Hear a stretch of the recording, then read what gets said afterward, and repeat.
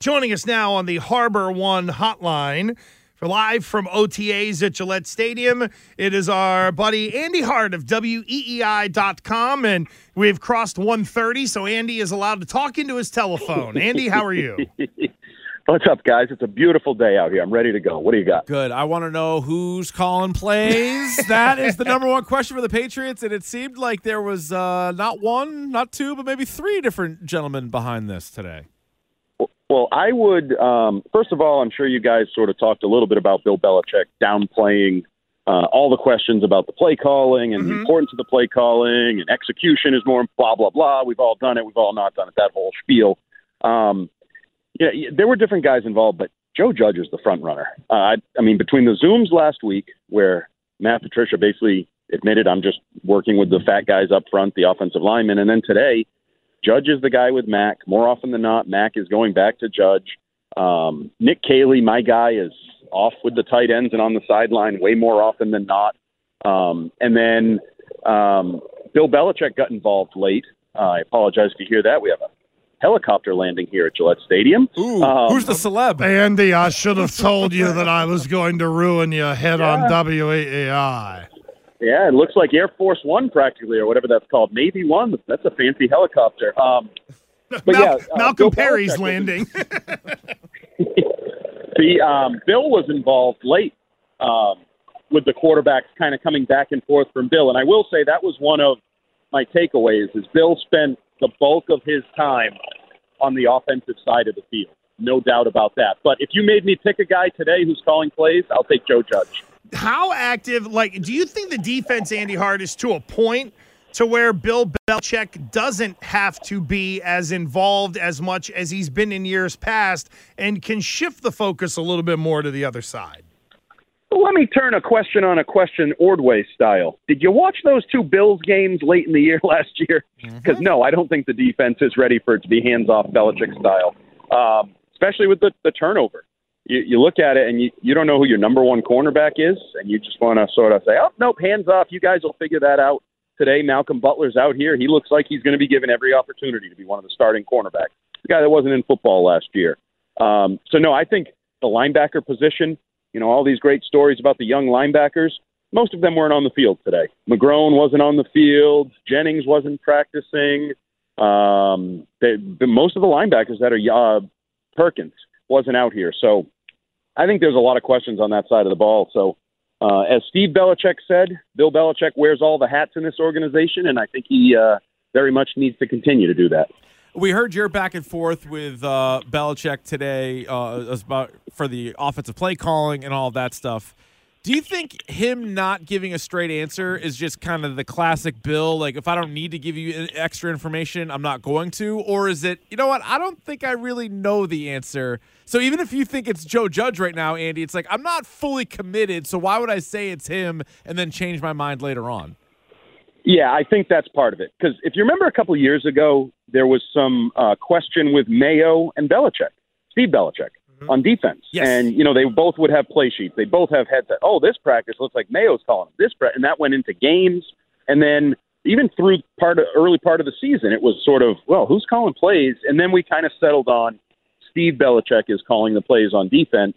If you had named Gerard Mayo the play caller in July, and then all of a sudden you have to strip him of those duties, that's a much bigger story than if you don't name anybody and people are kind of picking and choosing and guessing from afar, and then you change from one to the other. It's like, well, they kind of did both all along. So I think it's him keeping everybody in the dark. We're pawns in his usual, games, the media games that he likes to play. Now, I will say the one thing I do agree with him is, execution is more important than play calling. We can fixate on the play calling. This team may struggle, but not because they don't have an offensive coordinator or a play caller.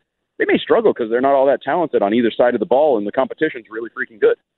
Andy Hart at WEEI.com from Patriots OTAs down at Gillette Stadium with Gresh and Keefe. Hart joins us on the Harbor One hotline.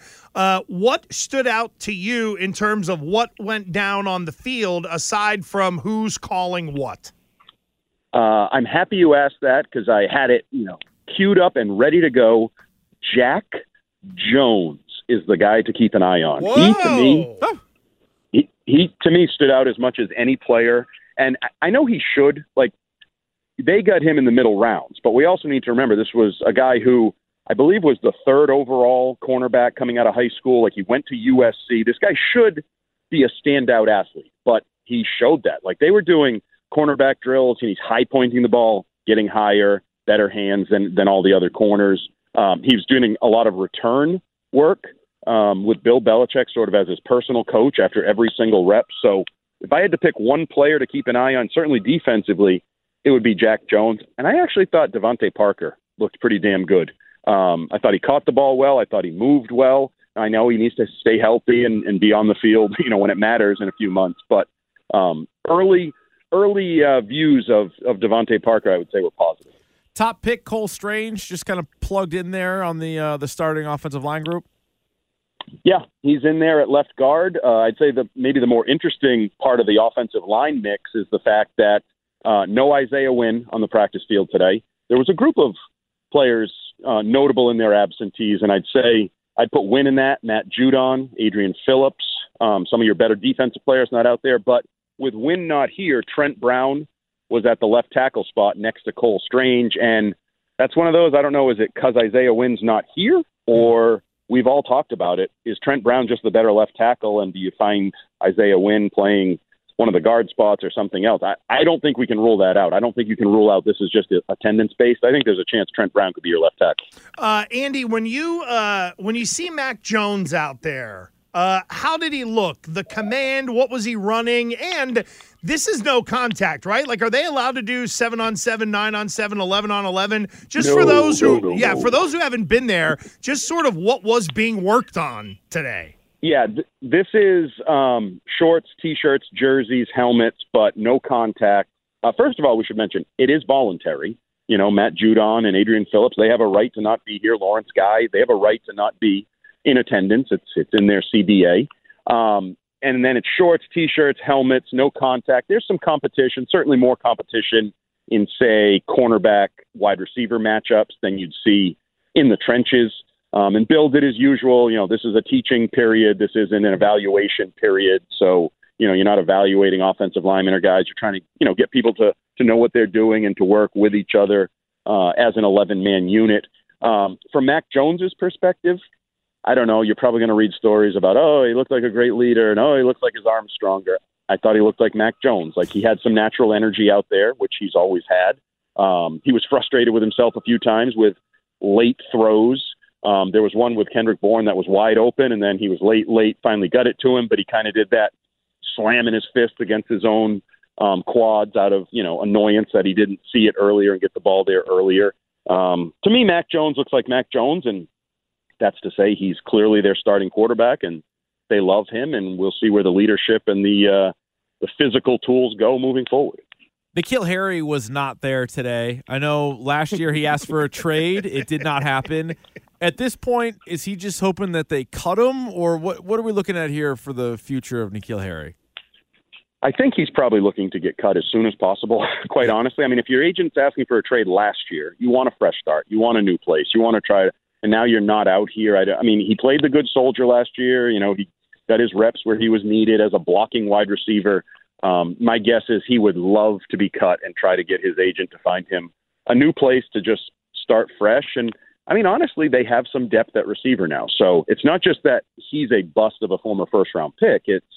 He doesn't measure up with Devontae Parker in the building. And then, Nelson Aguilar, you're kind of stuck with contract-wise. You add that to Myers and Bourne. I mean, you have some depth at receiver, and then you got old skinny wrist, Tyquan Thornton, who unfortunately didn't do a ton today, so I didn't get to see just how electric that 4.2 40 speed is, but he's in the mix as well. Yeah, that's what I was gonna ask next. Did Matt Patricia have the pencil in the hat or behind the ear while coaching the Largos? Was hard to see from afar. I'm guessing he had it, but the thing that stood out to me, which I didn't care for, I may be making more of this than I should, but there were consecutive plays where the offense false started. They just couldn't get it right. The right side of the line jumped the first time. The backside receiver jumped the second time. And obviously Bill just yells, go, take a lap, go. Everybody or almost everybody took a lap except Matt Patricia. Like Joe Judge took a lap. Billy Yates, the assistant offensive line coach, like all the coaches. Yeah, he's not taking a lap. Maybe in a golf cart. What are you talking about? He didn't take a lap, and it stood out to me that he did, because Dante Scarnecchia used to lead those laps. He's in great shape. Great shape, even at the age of 70, and it just was one of those little things that stuck out to me a little bit. But yeah, Matt Patricia's out here, but he certainly seems to just be coaching the offensive line and not a whole heck of a lot else. Only Andy Hart would get upset at a coach not taking a lap. That's great. What everybody else does, I'm kind of with them. I can't wait till they have officials down there for OTAs. Oh, my God. You'd be yelling at him from the stands. Andy Hart of WEEI. Oh, I might. Oh, you might. What, are you kidding me? I'd be betting odds on how many times you will, for crying out loud. Andy Hart, WEEI.com. He's got a great breakdown on things to look at or look for in these OTAs. Check that out right now, WEEI.com. Hart, thank you, friend. We appreciate it. I think we got out just in time. They're firing up the helicopter to leave now, so we'll avoid another awkward loudness in the background. See you guys. All right, brother. There you go. There goes Andy Hart of WEEI.com.